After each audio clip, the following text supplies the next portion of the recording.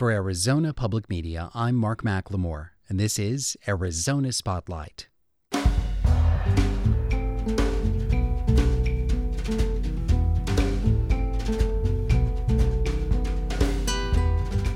Coming up, from Nogales, reactions to this week's announcement about U.S. immigration policy.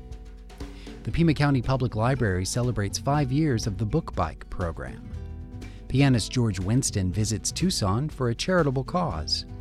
And why there is more to the University of Arizona clock chimes than meets the ear. Those stories are next on Arizona Spotlight.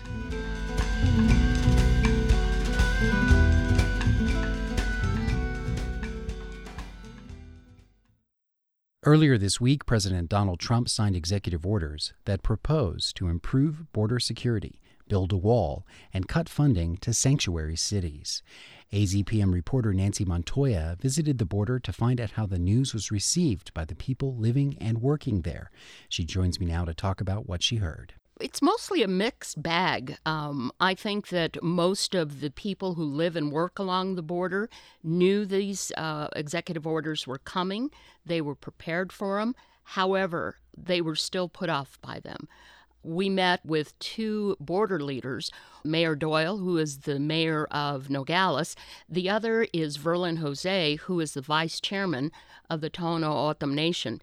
Both these men and their constituents are going to be impacted greatly by the border wall. What is their largest concern going into this next phase? Well, I think there's two. Nogales cares about trade, they care about jobs, they care about tourism, very busy port. Mariposa Port is the busiest port in Arizona. So it's trade, it's money, it's jobs. But on the Tohono O'odham side, it's about the environment, it's about tradition, it's about respect for their culture and their way of life. So while they have two diametrically opposed reasons for not wanting this wall, both are equal in terms of not wanting it and opposing it. What is it that makes the Tohono O'odham Nation land more vulnerable to this plan to build the border wall? Well, the Tohono O'odham Nation actually is on both sides of the border, partially on the Mexico side and partially on the U.S. side. And what separates them is a fence, basically, but not a wall. It's still a place where they can go back and forth. They have family they visit. They have traditional ceremonies that they engage in. So they need this easy access back and forth. Now, they have been restricted to a great extent. There's only one or two gates where they can cross through, but still it's relatively easy to get back and forth. It's also relatively easy for the drug cartels to get through, and that's been a huge problem.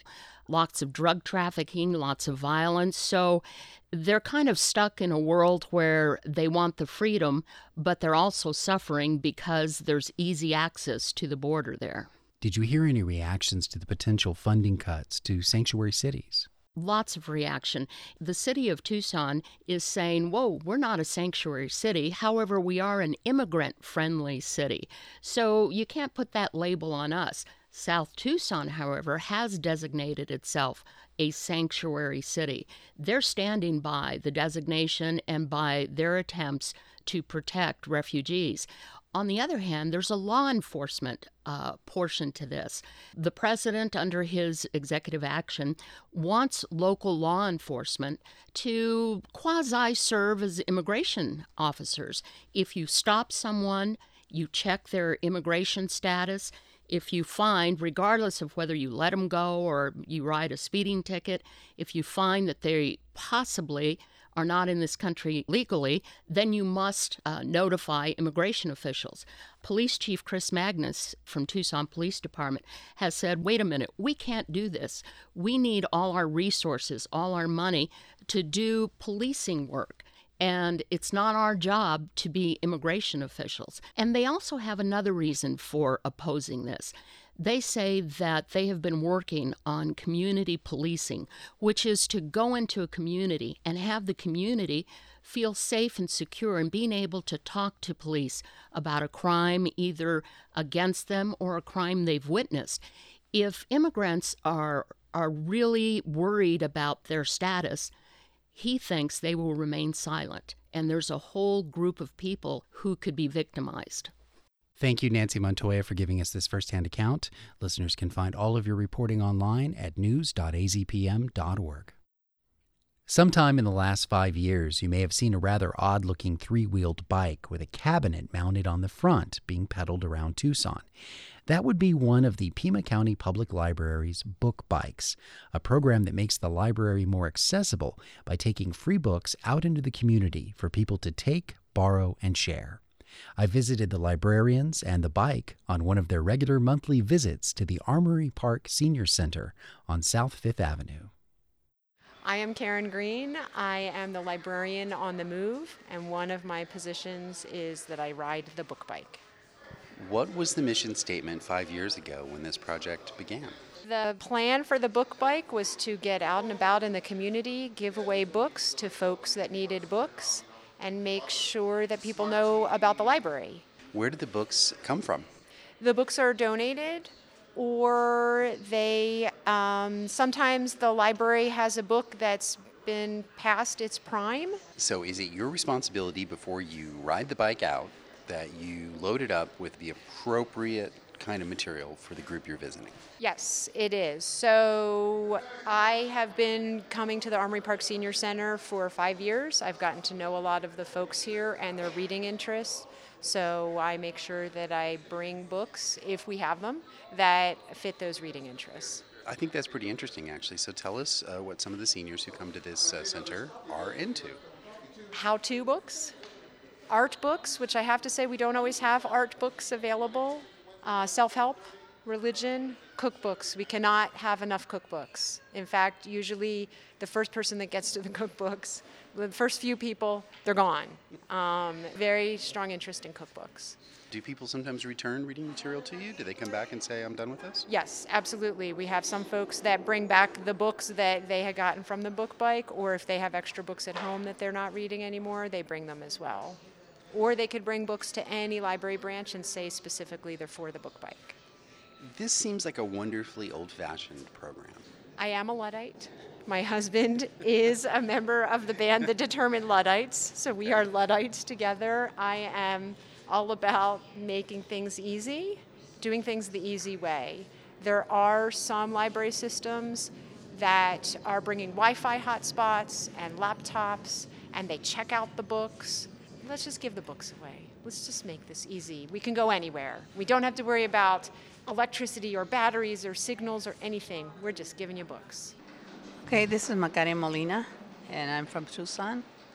I come over here to the Armory Center once a month, and I'm interested in books. I'm interested in cookbooks, anything like has to do with psychology or history. Do you have family? Do you have kids, grandkids here in Tucson? Yes, I do. Do you ever share stuff from the book? Like, for instance, today I just happened to notice you got a book on family card games. I will, especially my grandson. He likes things like that. He likes magic, so I'll share it with him. My name is Carrie Ann. I grew up in Tucson. As a little girl, I came here. Mom and Dad brought us here. I went to elementary school here. I went to high school. I did all the schooling I had here. I met and married my husband, and we did travel. We didn't travel the world. We traveled the United States and had a lot of fun. Today you stopped by the book bike, and what kind of stuff did you find? I like words. I did some poetry writing myself, and I like words, so I found a Merriam-Webster paperback. It's at 2,000 new words in here. I'd like to see what they are.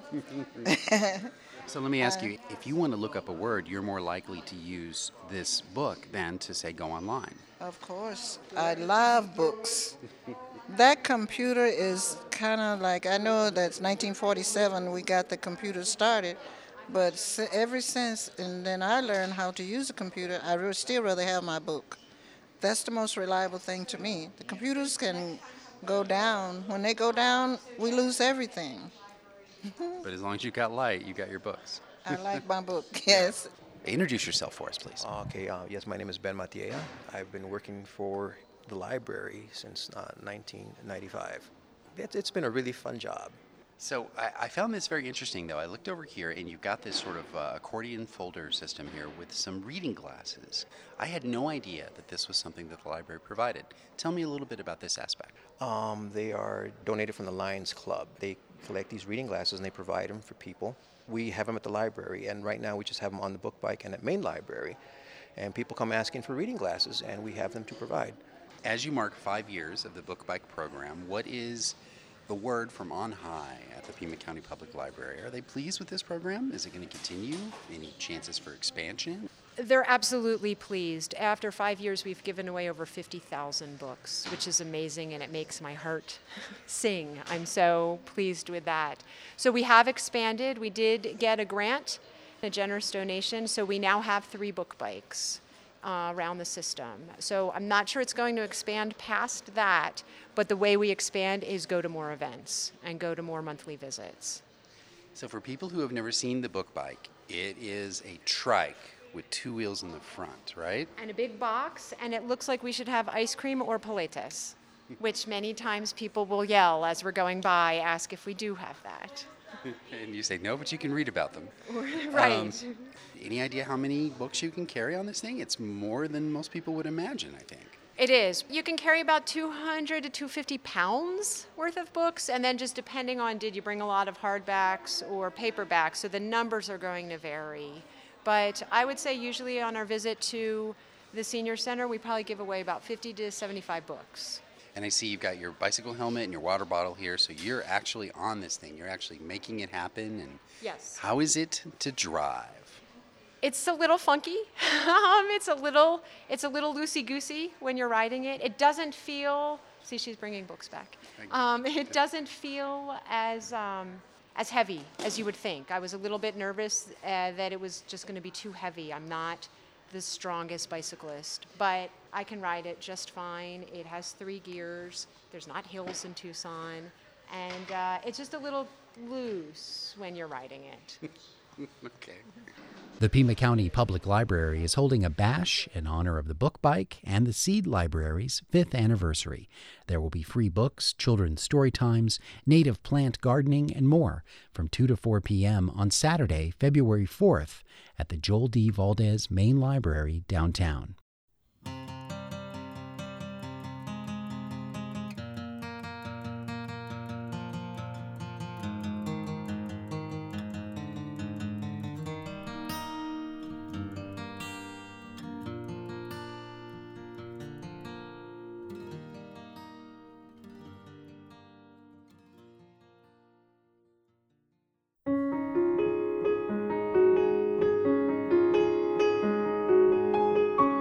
Pianist George Winston proudly carries on the musical tradition of his heroes, including Fats Waller, James Booker, and Vince Guaraldi. Also like them, Winston is a true American original, the creator of a style he calls rural folk piano. His multi-Grammy-winning instrumental albums are constructed with a level of care that displays his warmth and humanity. George Winston will visit Tucson next week on February 2nd. I spoke with him while he was on tour in Malibu, California. I started listening to music when I was 12. It was 1961, and there was a lot of instrumental hits on the radio, and I loved the instrumentals. They took me someplace, and I was quite content to play the radio or the record player. When I started buying records, I was maybe like 15. I always bought records that had organ in them, whether it was the great jazz organist Jimmy Smith or an instrumental band like the Ventures doing the hits. Yeah. I didn't prefer the hits. I liked instrumental versions of them, and particularly if there was organ. And then I got the Doors record when I was 18, just because they had an organist. They weren't known at the time, and I said, well, this is the greatest thing I've ever heard. I got to get an organ and play in a band sometime. So the Doors' first album was really what pulled me over. My previous favorite album had been Vince Guaraldi's Charlie Brown Christmas from 1965. But that was piano. I loved the record, but it didn't spur me to play. And, later, Vince Guaraldi became a major inspiration. And, in fact, the 3 composers that I've tried to play all their songs, not to be a completist, but just I love all their songs, are the Doors, Professor Longhair from New Orleans, and Vince Guaraldi. Not all of them work It just doesn't live and breathe sometimes on some pieces. If you had a chance to somehow talk with Fats Waller, is there a question that you would want to ask him? I would tell him that sometimes I can get that essence of the stride bass with subtlety and power at the same time that he got, using the pedal so the piano becomes kind of like a string bass. I know how he does it, but I can't get it all the time. And I've heard it's rare, that sort of sound that he got. It's effortless, powerful, and subtle at the same time. How do you do that, you know?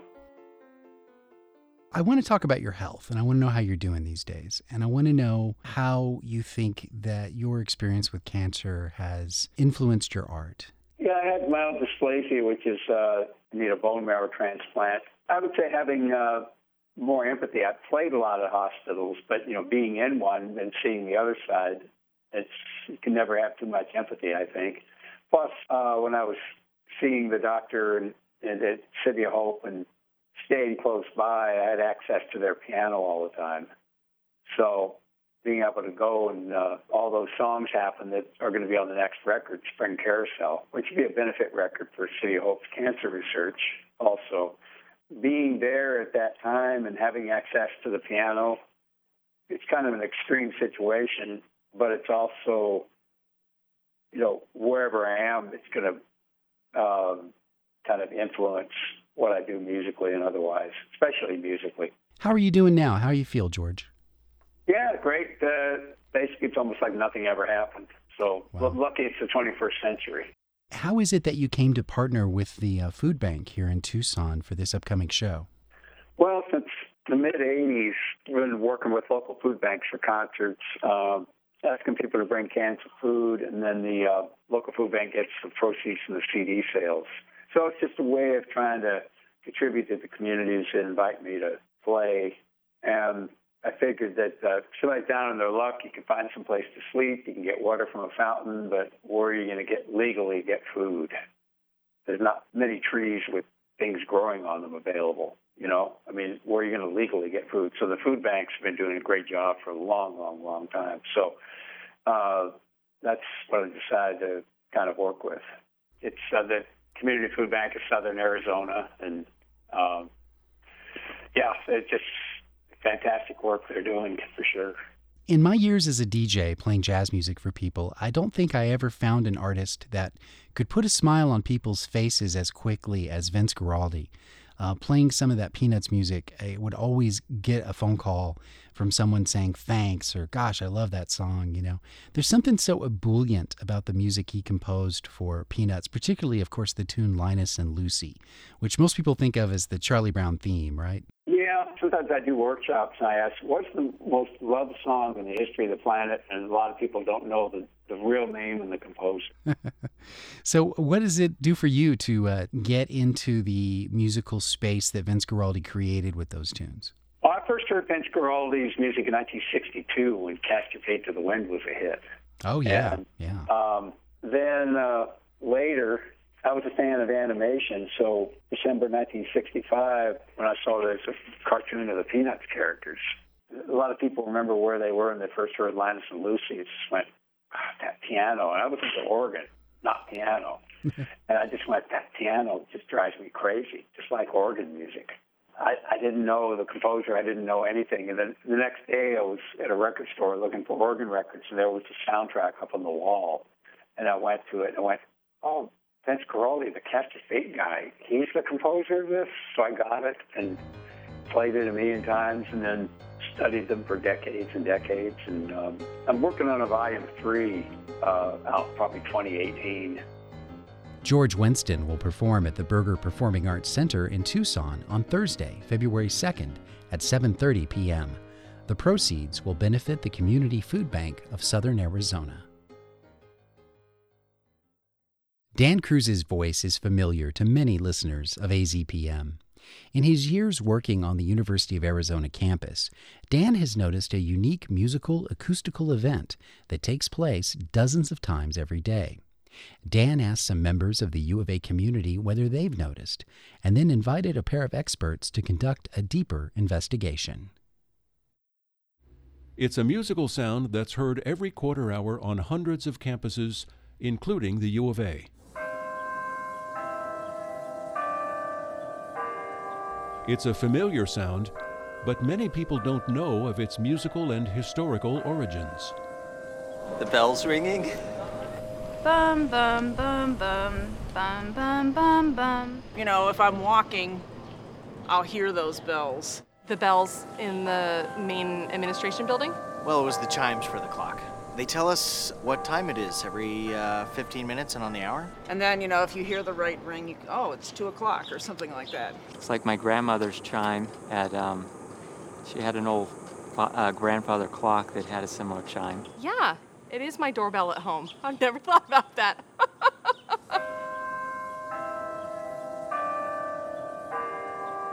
That series of chimes is called the Westminster Quarters. Matthew Mugman is a professor of musicology at the U of A Fred Fox School of Music. He shared some of the history of the chimes and their musical roots. The Westminster Quarters make up a pattern of notes that we hear all the time if we want to know what time it is. And it dates back to the late 18th century, when in Cambridge, England, at Great St. Mary's Church, there was a new clock, but some musicians, possibly a law professor with the help of a music professor and a music student, came up with this series of notes that we now hear to mark time all over the world.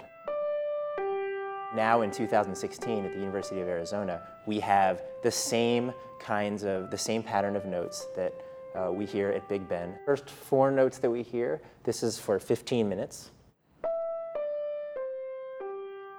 At 30 minutes, this is what we hear.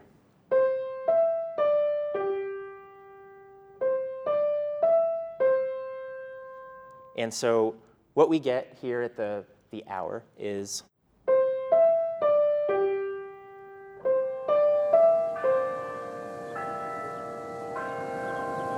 you don't have to write a complicated melody to make a melody that people are going to listen to, understand, appreciate, or get something out of.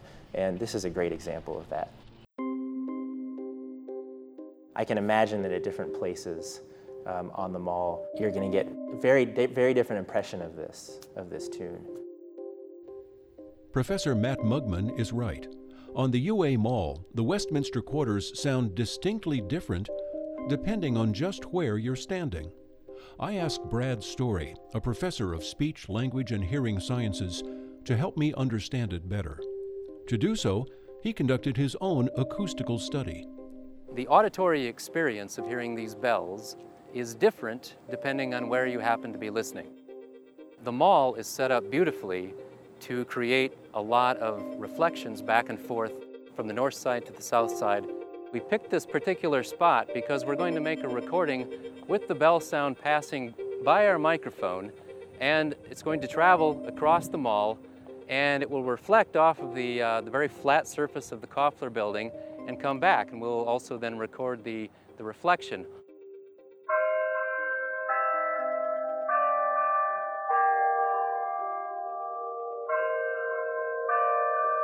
Before we do the next recording, I'm going to make a measurement of the distance from this recording over to the Koffler building.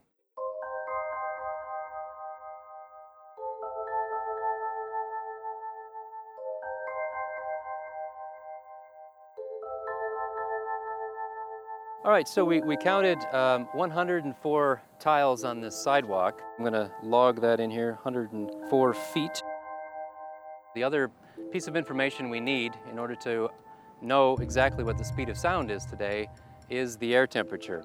Here at 6:07 p.m. on July 20th, 2016 is 91 degrees Fahrenheit. After analyzing the data from his study on the mall, Professor Brad Story reflected on what he learned. And then he and musicology professor Matt Mugman spent some time comparing their historical and acoustical perspectives. Last week we made recordings on the U of A Mall of the chimes that go off every quarter of an hour. I'm waiting now for for Matt to come over from the music department. Then I'm going to show him some of the analyses that I've done since our recording last week. Hi, Matt. Hey, Brad. How are you? Brad Story. Good to meet you. Good to see you. Well, come on in. I think we're going to... All right. I want to show you some data that we recorded last week. So this is a map of the U of A Mall, and the sound source is somewhere on top of the administration building. The effect that people experience, the auditory effect, is that you get extra beats that pop up and they're different depending on where you happen to be standing.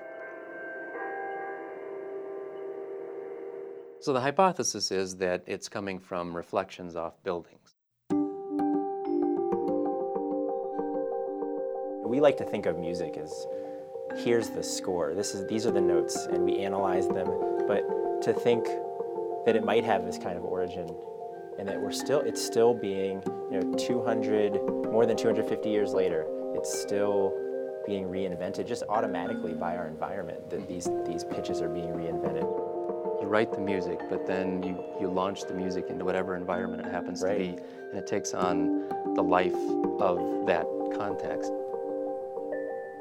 I don't often go outside and think, oh, it's 5:55, I'm going to go check out the Westminster Chimes, but I think it's something I might start to do, and just really say, this is part of all of our environment here.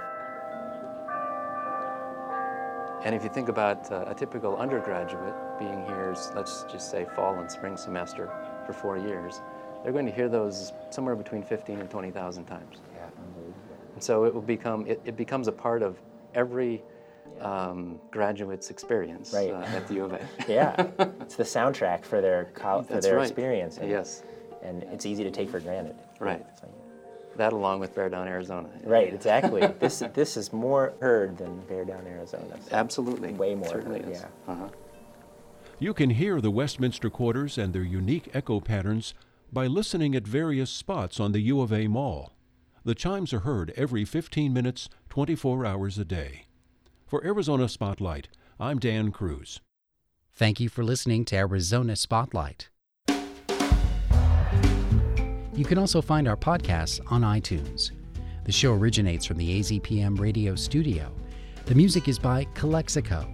The production engineer is Jim Blackwood. Our executive producer is Peter Michaels. I'm producer and host Mark McLemore.